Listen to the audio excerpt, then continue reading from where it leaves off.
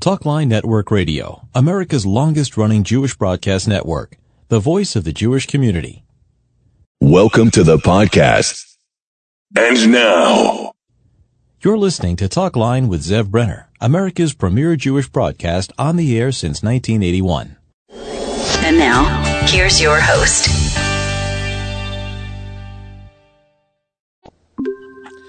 Welcome back to the program. I'm Zev Brenner. It's always a privilege to have Congressman Tom Suozzi with us. Not only is he a congressman, he's now a candidate for governor of New York. So welcome back to the program.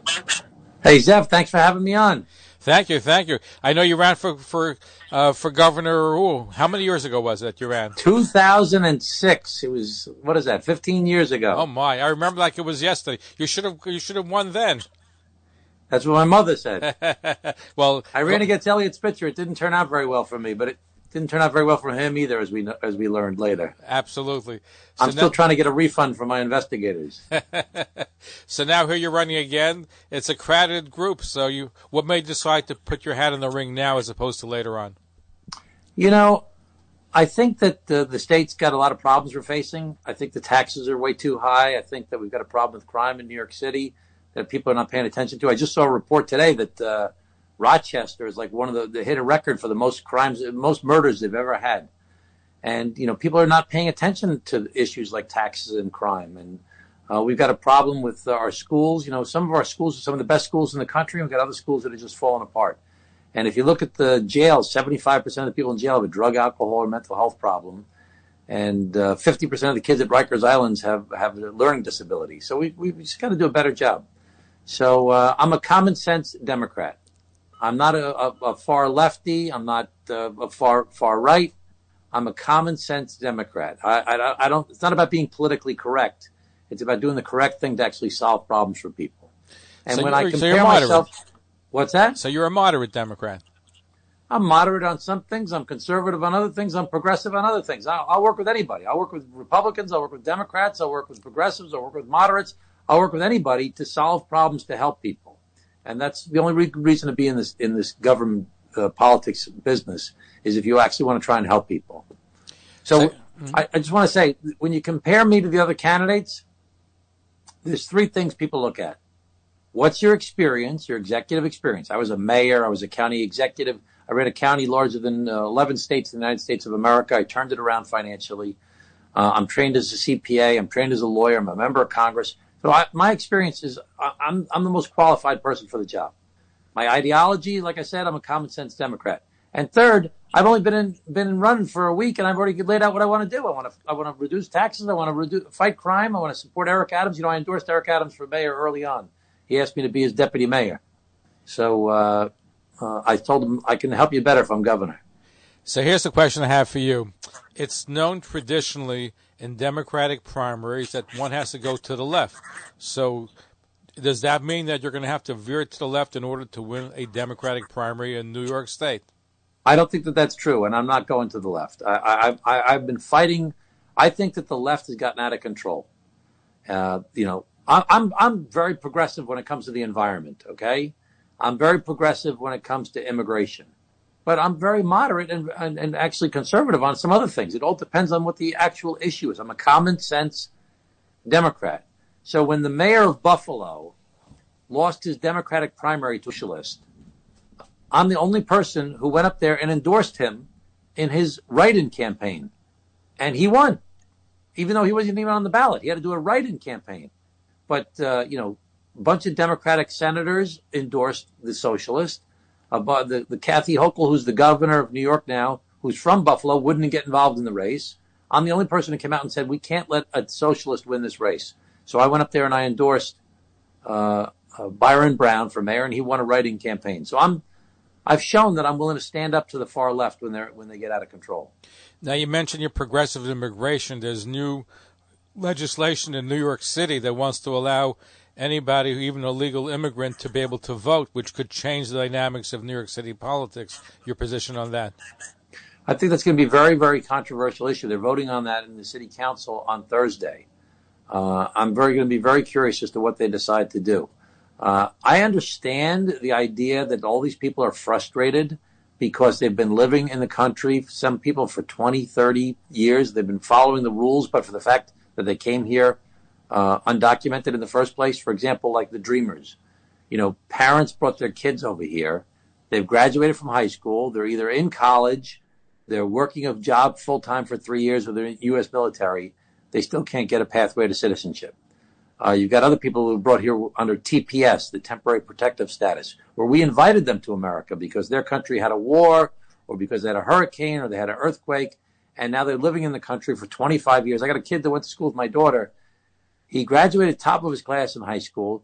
He went to Stony Brook for biomedical engineering. He got his master's degree in biomedical engineering. Now he's trying to get his PhD in biomedical engineering, and he can't travel out of the country to go to the conferences on biomedical engineering because he's afraid he won't be able to come back to the country. So, that kid, he's lived his whole life here. That kid we can't figure out so he doesn't have to look over his shoulder so he can participate in society. So it's a very nuanced thing that we can't, my father was born in Italy. I'm a first generation American. I have a great sympathy for immigrants and empathy for them. I don't think that if you're not a citizen, you should be allowed to vote in federal elections, which I'm a congressman right now.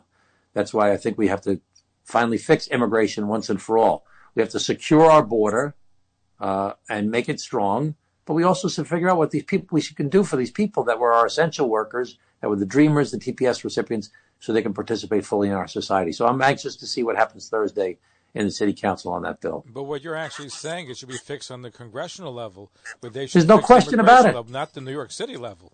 No, it should be a national thing. It shouldn't be just a New York City thing. I agree with that 100%. Because if the laws should be, if the people are here, we should change the laws.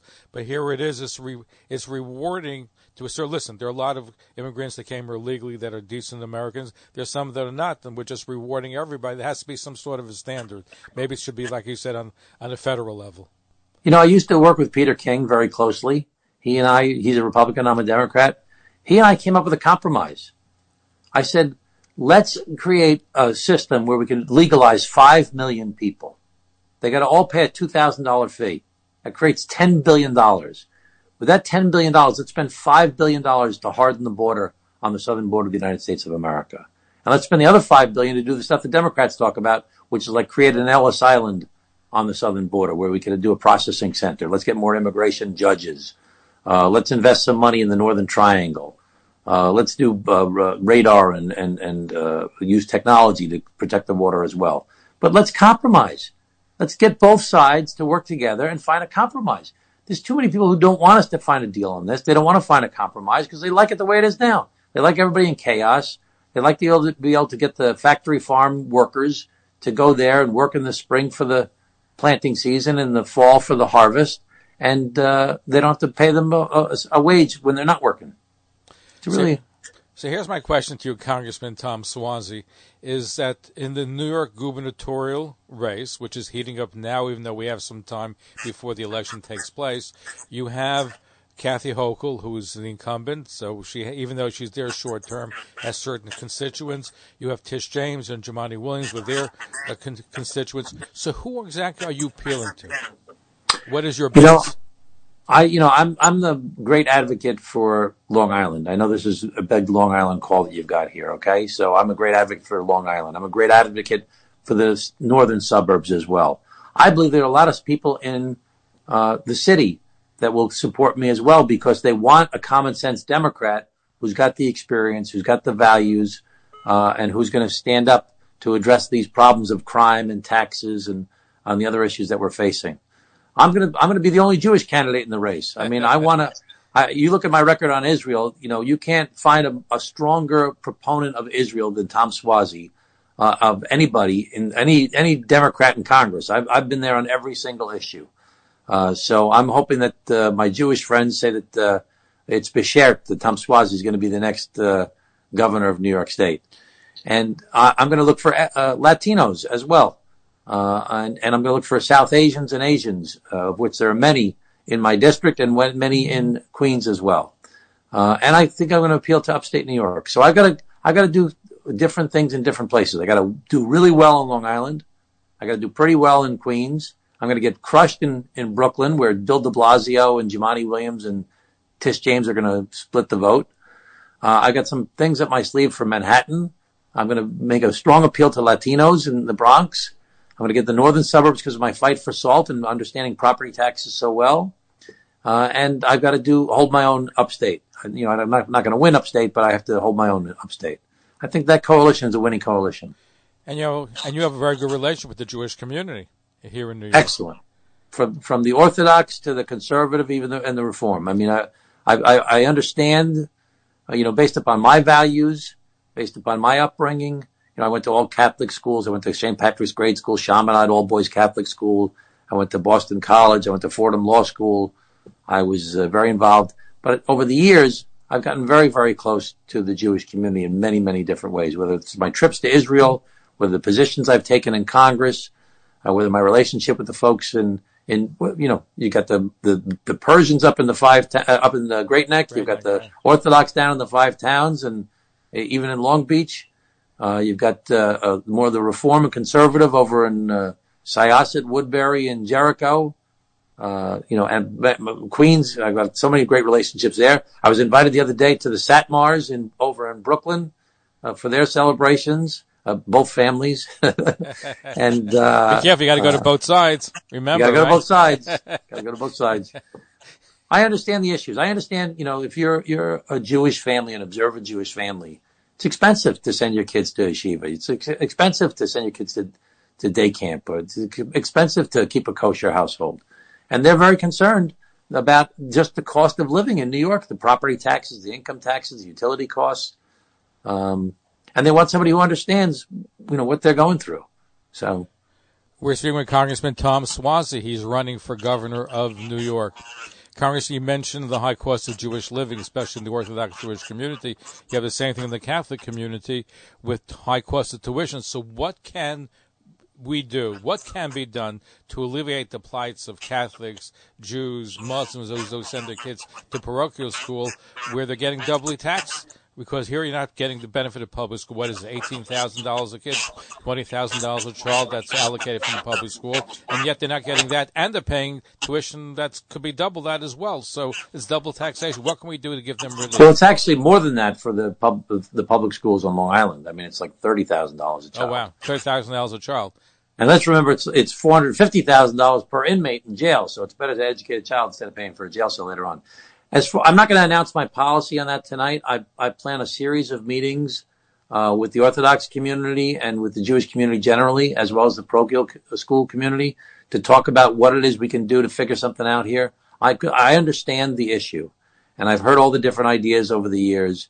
I want to sit down and talk to people about this issue and try and see if we can find a common sense solution that's fair. I support public schools. I want some public schools to succeed. I think we can do a much better job to make public schools less expensive by changing from mandates to guidelines. And schools that are doing well, we leave them alone. Schools that are in trouble, we send in a SWAT team to help them to succeed. But I want to talk with my friends in the Jewish community and in the Catholic school community, the parochial school community, just to see if there's some sort of common ground we can find with each other. A few minutes ago, Congressman, you mentioned that in your strategy to win, you had different areas, Long Island and Queens and other, but you said Brooklyn you wrote off. What about the Jewish community in Brooklyn? You gave up on that? I think that there are pockets of Brooklyn that I've got to try and work on. There's not only an Orthodox Jewish community there, very, very heavy, Wassersnus. I know the community very well over many years, but there's also Italian community over there. In Brooklyn. But I have to accept the fact that if de Blasio runs and Tish James runs and Jumaane Williams runs, they're all from Brooklyn with long-standing relationships over a long period of time. I'm hoping that my message, that I have the experience and that I'm the common sense Democrat and that I'm the one who wants to fight to lower taxes and fight crime, and I've got a record of doing that. I ran the 12th largest police department in the United States of America. The Nassau County Police Department is larger than the Boston Police Department or the Detroit Police Department. And we had the lowest crime rate in the United States of America for any community over 500,000 people anywhere in the country when I was county executive in Nassau. And that's continued to improve over the years. I ran the Glen Cove Police Department, a little small police department. But I understand what you have to do with policing, what you have to do with community policing, what you have to do to support your police officers. That's the reason I endorsed Eric Adams, because He says, yeah, we got to make sure that the people aren't breaking the rules and there's not racism and, that we have to reform the police department, but we have to support the cops. We have to support the cops. Those are dangerous jobs. And we can't let them feel like they're out there by themselves, not being supported by their elected officials and by the community. So I feel very, very good about this race, and I feel that people want to hear common sense talk. They want to just hear the things that they're thinking and feeling. It's enough of this pandering to the different extremes. You mentioned about the policemen and, they need to have support. One of the problems, and there's morale is low, especially in New York City, because of the no bail laws. So here you go, you arrest somebody, and before you finish the paperwork, he or she is out of jail. So a lot of them are frustrated, and they said, why bother to make the arrest if they're going to be out? So how do we deal with that? I came out very strong the day of my announcement, and I said we have to give the discretion to the judges to put someone behind bars if they feel that there's a public safety risk. It can't be that somebody gets arrested for like a low-level offense, and they say, "Oh, because it's a low-level offense, we can't keep them in jail and hold them." No, let's look at the whole circumstances. What kind of record did they have in the past? What kind of crimes have they committed before this? Let's look at the whole situation and give the judges the power to remand someone to put them behind bars. Now, the cash bail system is an unfair system. Okay, I was the county executive in Nassau County. I know people that were in jail that were there for a low-level offense. They had $100 bail. They couldn't pay their bail because they didn't have the money. $200 bail, $500 bail. They couldn't pay and somebody who has the money, they get the money, they get out. You're not supposed to have bail based upon being punitive. Bail is supposed to be so that you stop someone who has a flight risk to make sure that they come back, because if they forfeit the money, they better not. They know they have to come back to appear at court. That's the purpose of it. We actually raised money for people that were in jail for low-level offenses that were nonviolent people to raise their $100, $200 in bail. So cash bail system, I understand the need for reforming that. But we cannot stop judges who can see right there in the courtroom what's going on, looking at someone's previous record, that they know that person's a danger to the community. They know that person's going to affect public safety, and they're a possible flight risk as well. The judge has to have the power to protect the citizenry. And can the governor change that, or is it up to the legislator? Well, the governor should lead on that issue, and then try and get a law presented to the legislature to pass it. I mean, I'm concerned right now that the governor's saying, "Oh, I want to see what the legislature's going to say." I mean, the governor's been in office for over 100 days. She still hasn't laid out what her plan is on anything. What's going to be your biggest challenge running for governor? I got to raise the money. That's the biggest challenge. How much money does one require to run? To be competitive, I've got to raise at least $8 million. I think it's probably going to take $12 million or $15 million. So it's a lot of money. As my brother used to say to me, my brother when I was younger, he says, "Who spends $1 million to get a $100,000 job?" So, I think they're paying a little bit more than that these days, right, for the job? Or now it's a lot.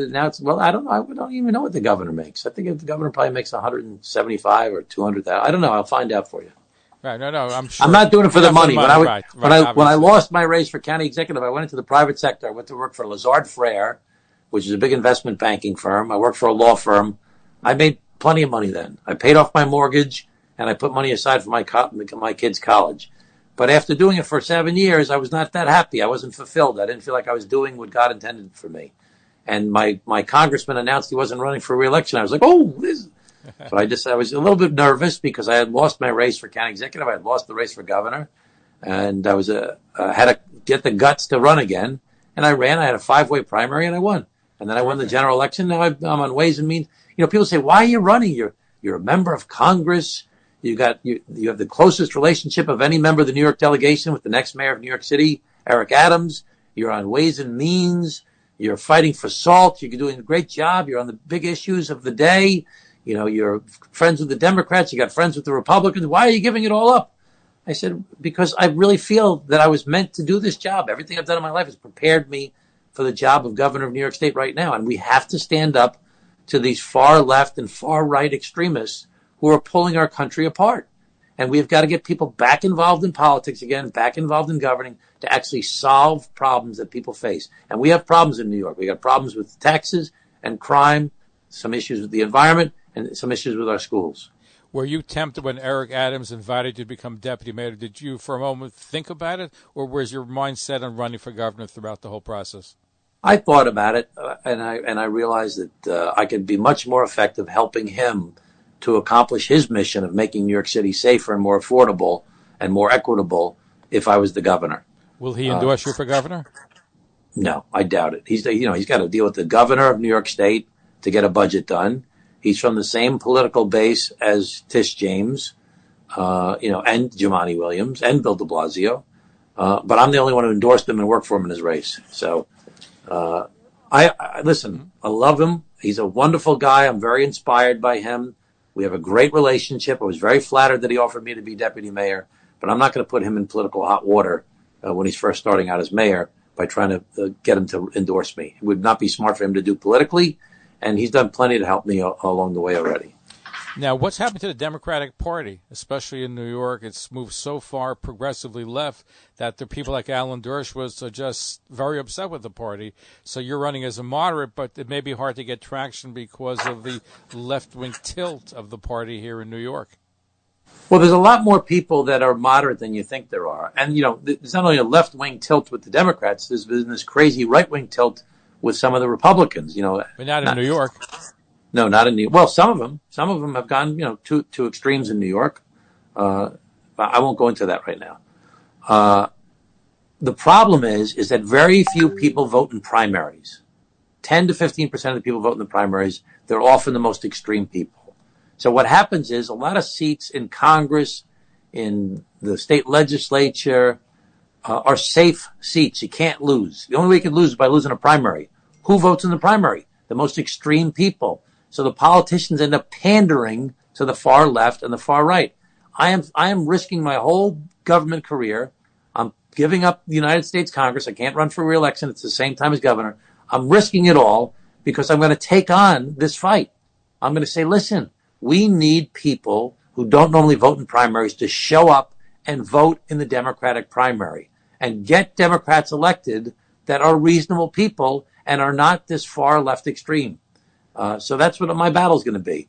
So I need any of your listeners who are out there. If you're registered as a Democrat and you don't normally vote in primaries, show up and vote in the primary. And if you like Tom Suozzi, if you vote for Tom Suozzi. If you don't like Tom Suozzi, then just forget about what I said. Don't show up. Then don't vote. don't vote. Stick to being a Republican.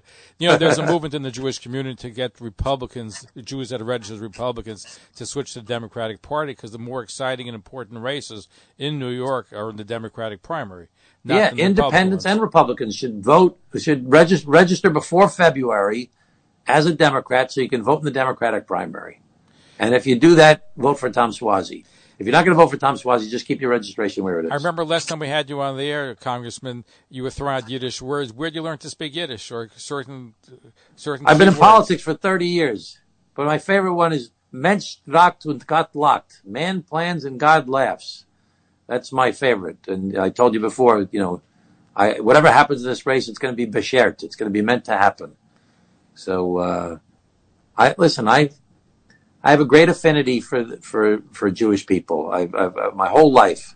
When my dad passed away, I was looking through his papers, and I found what year was that war? Was it 73? 1973 was the Yom Kippur War, yes. The Yom Kippur War. It was a 1973 Israeli war bond that my father had bought in 1973. Wow. And it was signed by Golda Meir. That was the name that was on the bond.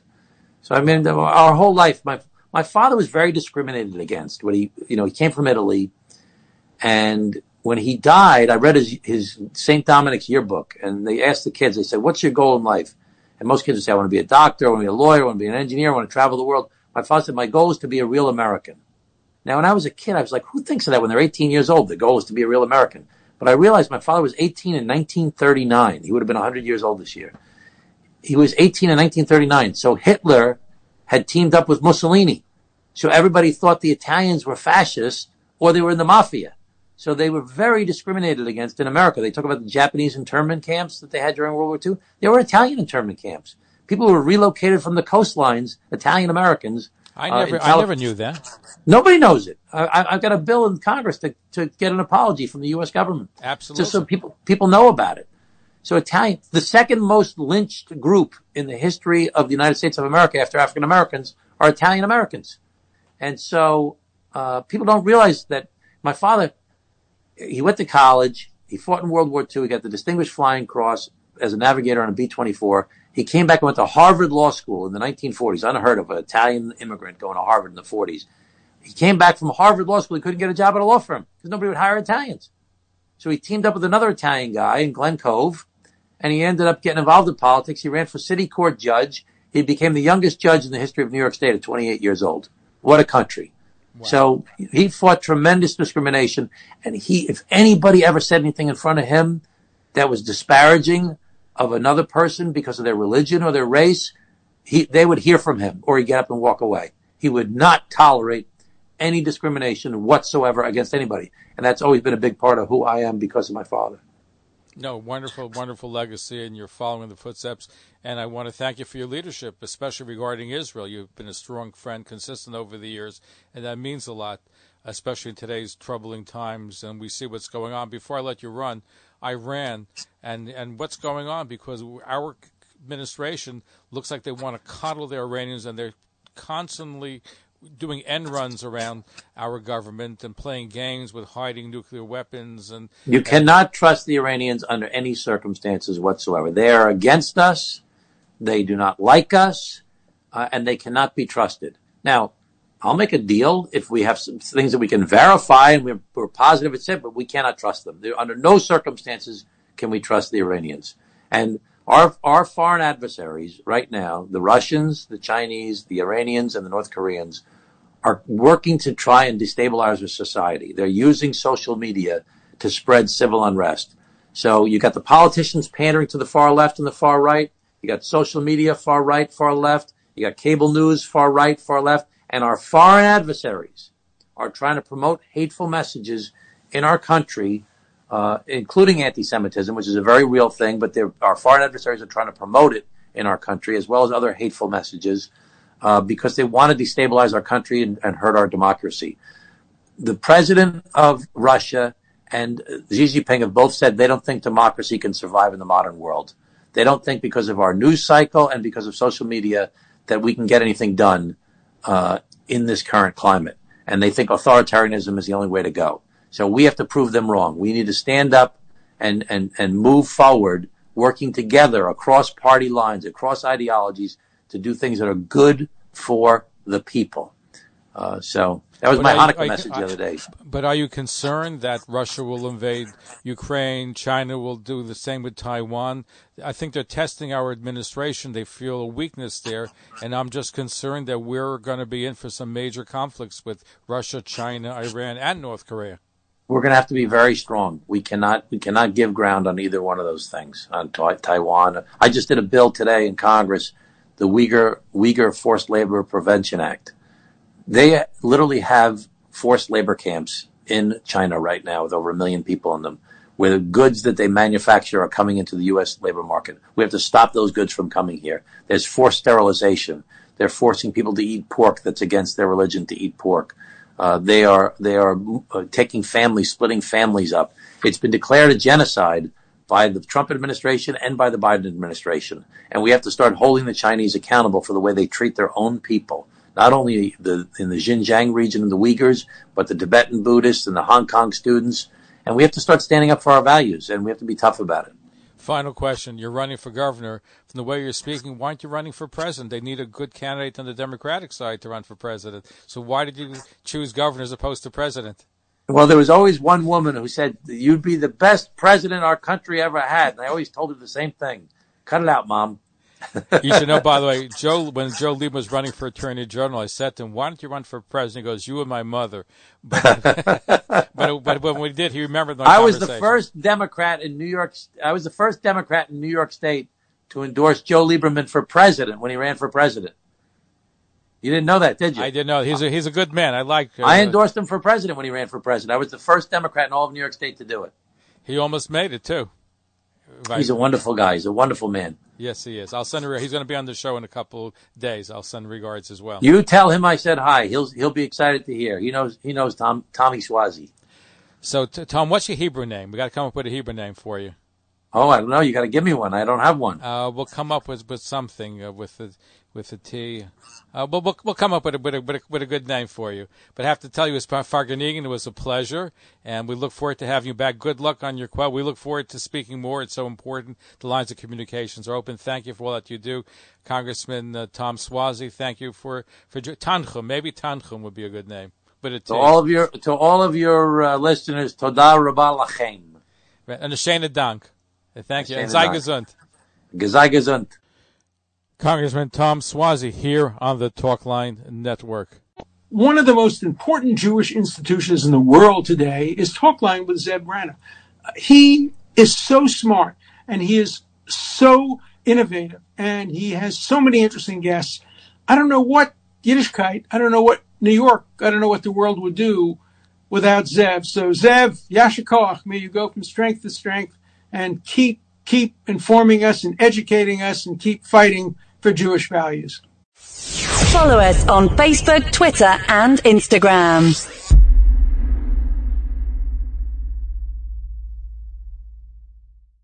Thanks for listening. For continuous Jewish programs, TalkLineNetwork.com, or our 24-hour-a-day listen line at 641-741-0389. For past shows, you can find us on iTunes, Spotify, Amazon, YouTube, Instagram, and all major podcast platforms, or jewishpodcast.org. Thanks for listening to the TalkLineNetwork.com. Talkline Network Radio, America's longest-running Jewish broadcast network, the voice of the Jewish community.